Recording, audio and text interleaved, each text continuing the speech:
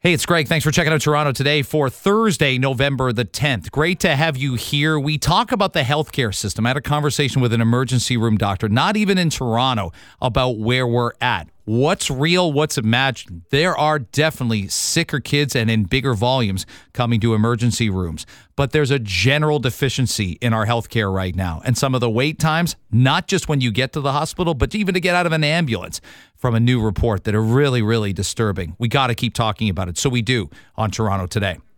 What we've got here is the worst news imaginable, and it's got nothing to do. I know the flashy headlines have been lately about, are the masks coming back? I'm getting texts about this, are masks coming back?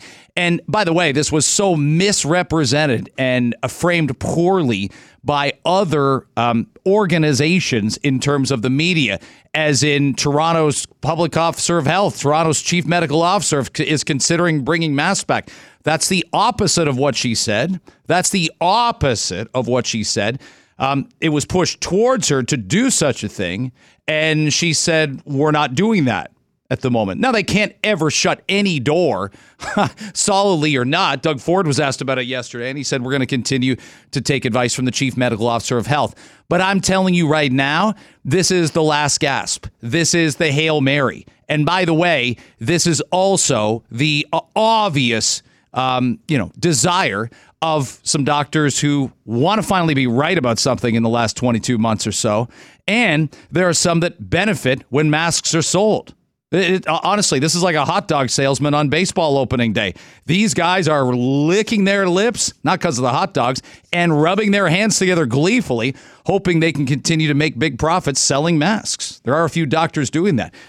You get that in a long COVID clinic, you're laughing. And long COVID is certainly a thing. But what's it better to do? Convince more people they have long COVID, or just say, nah, you're going to be fine at the end of the day. You don't need to come and spend your healthcare dollars at my clinic in particular. The emergency rooms have nothing to do with COVID right now, and they have very little to do with masks or even boosters right now. I think there's a portion of the population that has missed the boat on boosters. Why? Well, there's a mistrust of public health. I mean, that's patently obvious from the numbers. Older people who probably should have gotten their boosters are saying no for this reason or that reason. Let me give you the skinny on Ontario hospitals here, and this is from a leaked report. And remember, when someone leaks something, there's a reason they want it out there. Someone benefits from this information being out there. But an Ontario health report called Access to Care, and the Liberals now have it. The Ontario Liberals now have it. This is why Adil Shamji, who we'll hear from in just a minute, the Ontario Health Clinic for the Liberals. Again, they've only got the 8 MPPs, but I'm going to tell you in a couple minutes why they're incredibly important moving forward. Let me give you some of this stuff. At 8 a.m. every day during September, every day, this year, 946 people were waiting in an Ontario emergency department for a hospital bed, a 45% increase from the year before. Remember what we were going through the year before. Delta wave, pre-Omicron, but Ontario actually handled Delta really well. I support a good chunk of what the Ford government did in the summer to limit the Delta wave. And I support vaccination. And yes, at that time, do I think mandating vaccines helped our hospitals even for a finite, brief period of time? I sure do. I absolutely do. We were in much better shape than Alberta. We were in much better shape, clearly, than a lot of U.S. states once Delta started to really wreak havoc. It only was when Omicron hit. Far more transmissible. Masks didn't work against it. They didn't. Everybody said it. And you better nod and understand that they meant it at the time, because it was very clear. We masked up like maniacs for 5 months, and Omicron got most of us anyway. From, what are we talking, November all the way through April or May. But those numbers are really, really disturbing and disruptive. I want you to hear Sharon Doyle in Colin DeMello's report, and then he's going to give you an ambulance number that I absolutely was blown away by. Sharon Doyle was a patient at a Toronto hospital, and this happened to her at 4 a.m. Around 4 o'clock in the morning, nurses came by and said, sorry, we're going to have to move you to the hallway because there's a more urgent case. So we saw all the people in the hallways and thought, well, no, if we end up in the hallway, we'll be forgotten for days. Yeah, we've talked about hallway medicine long before we had any COVID, long before we debated masks or boosters. I'm going to tell you what an emergency room doctor told me. I'm going to read you what he said word for word. in just a couple minutes. Colin DeMello, narrating this report that was on the Global News at 6 o'clock 2 days ago, put it this way when it comes to ambulances. I was floored by this. Usually you think the wait time's all about, well, when's the ambulance going to get to where I need it? To my home, to my sports event because I blew my shoulder out or broke my leg.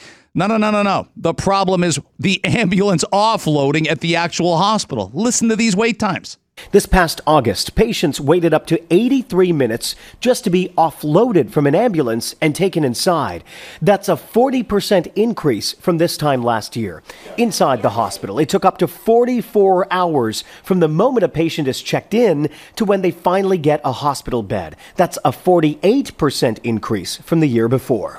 Do you think masks on kids in school, and even us at the grocery store, and boosters, we're not even talking about mandating boosters, like boosters for a specific portion of the population, way more important than masks on a bunch of little 6 and 7-year-olds, again, 7 hours a day. One is sensible. The other is obscene at this point in time. How about that 83 minutes when the ambulance pulls in? You're like, thank goodness. I'm at the hospital now. Average of 83 minutes to get you out of the ambulance. Why? No room at the inn. It's ridiculous. It's got no solution whatsoever. And again, some of the things people are advocating for right now that draw all the flashy headlines, it's like a religion. People buy in and they don't ask questions about it. Now, let's hear this from Liberal health critic Adil Shamji. He's on the right track here, but there's such an onus on the Liberal Party of Ontario to figure this out and come up the middle with solutions. And I'm hopeful. I'm hopeful that they can, but it's going to take years to do it. It's dangerous, it's indignified, and it's not right. It is considerably more stressful for the staff who are there.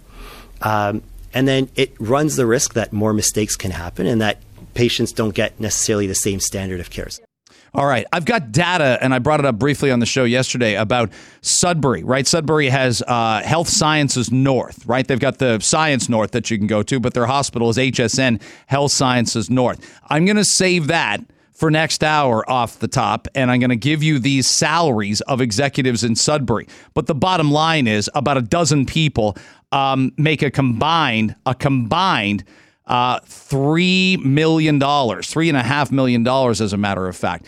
Let me tell you this. The guy that I'm speaking with last night, I said, how are hospitals? How overflowing? I'm going to read you what he wrote.